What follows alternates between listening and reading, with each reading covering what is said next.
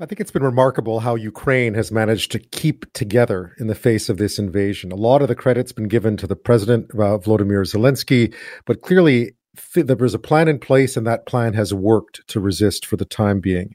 And it has been something to watch. Few Canadians know Ukraine and what goes on behind the scenes, as well as my next guest. Roman Waschuk served as ambassador in Kiev for Canada from 2014 to 2019. He's now business ombudsman of Ukraine. We spoke to him last week when war was still just a threat. Now it's a reality, so we asked him to come back on and speak to us again. Roman, thanks so much for being here. Thanks for the opportunity again. I mean, since we last spoke, we've seen something unfold that I don't think many of us ever fully expected to see happen. What has been your reaction just to the first 5 days of this attack? I like to think of myself as a kind of prudent pessimist.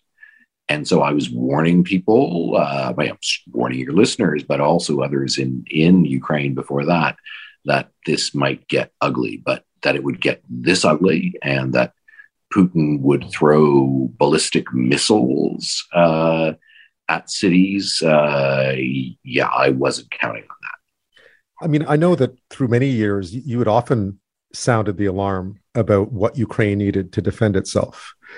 What have you made of the diplomatic reaction the last 5 days? Everybody's been playing catch up, but successfully for a change. The Ukrainians were not terribly well prepared for this, but they've come together amazingly, largely in a kind of horizontal way at the community and civic level, but also retaining their vertical military command capabilities. European countries, Canada, the US, have also reacted remarkably quickly. I think people have been shocked. People have been emotionally affected. European Union is normally a very bureaucratic, clunky, slow-moving kind of institution, but they've done things within a day or two that would have taken years or decades before. Partly because, from what I understand, leaders were influenced by a very emotional tele or video conference with President Zelensky a couple of days ago. Of all the things that you've seen, knowing the diplomacy of this the way you do, knowing how it works behind the scenes, yep. Which of these developments have you found to be the most pleasantly surprising? I'd say two things. One was the ease on Russian central bank reserves. Everybody was talking about, will Russia get banned from the international SWIFT system, which would make it very difficult. Wouldn't really stop the circulation of money, whereas central banks and finance ministers went for the big freeze. And from what I understand, our very own finance minister, Chrystia Freeland, was instrumental in setting that up with her counterparts among finance ministers. So that's one thing. The other one is the announcement from the European Union that they'd be providing $450 million in military aid, including fighter jet aircraft, to Ukraine within a matter of days. The European Union has never done anything big on defense before. And that they would go from that to offering fighter jets, is pretty amazing. I think I've been among the people saying that something should be done to protect Ukraine's skies. And there's naturally reluctance to go for a NATO-imposed or NATO-influenced no-fly zone because of the conflict potential. But I think the Europeans may have found one way of addressing that by giving the Ukrainians former Soviet aircraft that East European EU members run for free, basically. Aircraft they already know, very similar to the ones they already fly, that they can put into service immediately. I was going to say, there's been a lot of talk about a no-fly zone that has been brought up a lot, but it looks from the outside to be something that just isn't, the risks are so high that it just isn't feasible. True. And so I think what we're seeing are these sort of two indirect forms of intervention. One is arms supplies. And here, even Finland today has offered arms, which is a neutral country. And you'll remember we had a couple of weeks ago big debates on should Ukraine become Finlandized. be like Finland, be neutral, be friendly with Russia. Well, not so friendly anymore, and providing weapons to Ukraine.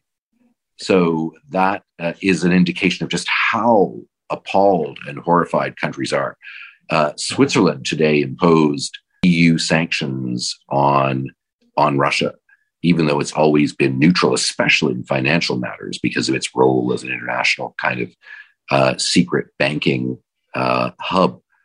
So, Germany, which has been a largely pacifist country for obvious reasons for the past 80 years, said that it would almost double its defense spending, and it's supplying weapons to Ukraine now. So policies that have stood for decades have just been turned around in the course of 5 days.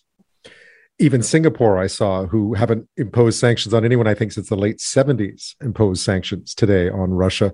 What have you made? There were negotiations today, I gather, between Ukraine and Russia. Yeah. What do you make of that? And is there any hope there of a breakthrough, do you think, even in the coming days? Yeah, I'm skeptical. But so is President Zelensky. They did manage to spend 7 hours in each other's company, so there may be something to be said for that. But while the Russian delegation coming to this border between Ukraine and Belarus said they were coming with no preconditions, at the same time, President Putin was saying to President Macron, well, here are my 3 preconditions. So, given the past history, which is that it may have been happening while we were doing one of our last interviews, that while President Macron thought he was persuading Putin not to invade, and Putin was making these vague promises that he might not, all the preparations and all the machinery was already clanking away. And I think his declaration of war speech had already been recorded. So not a very trustworthy character, Mr. Putin. What did you make, just diplomatically, because I think a lot of people were shocked by the pointedness of Putin's move to put nuclear forces on alert, so to speak, but it's not quite clear what was announced. What do you read into that?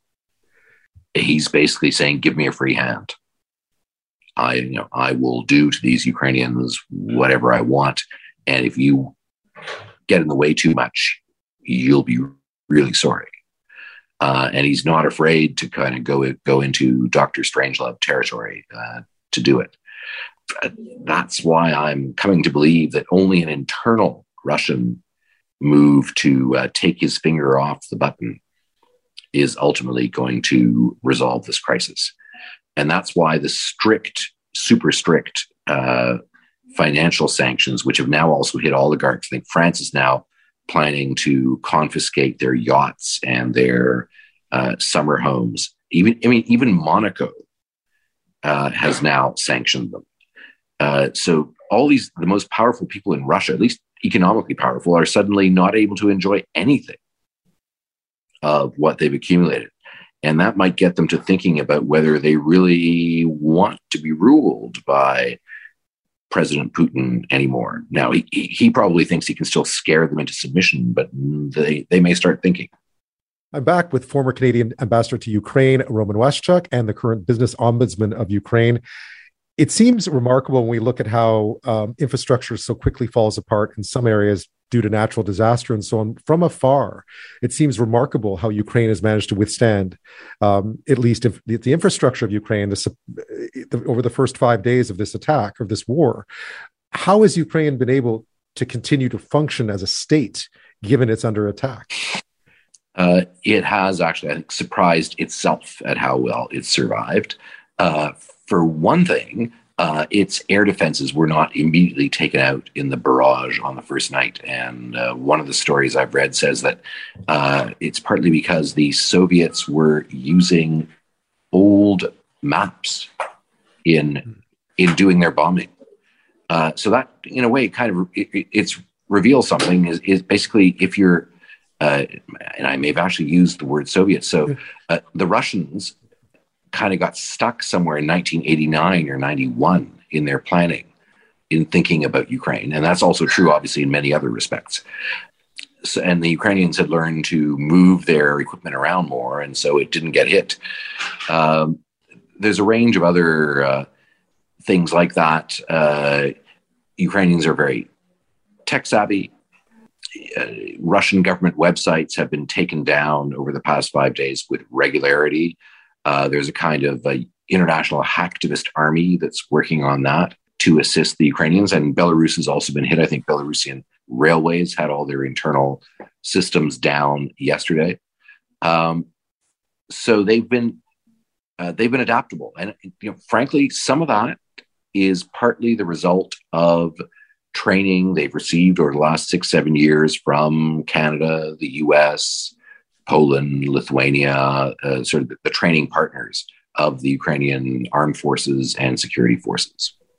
I was going to ask you about that because clearly this is not the same military that we saw in 2014. No, it's first battle hardened. Now, in what was a fairly stationary war, a trench war in the East for 7 years.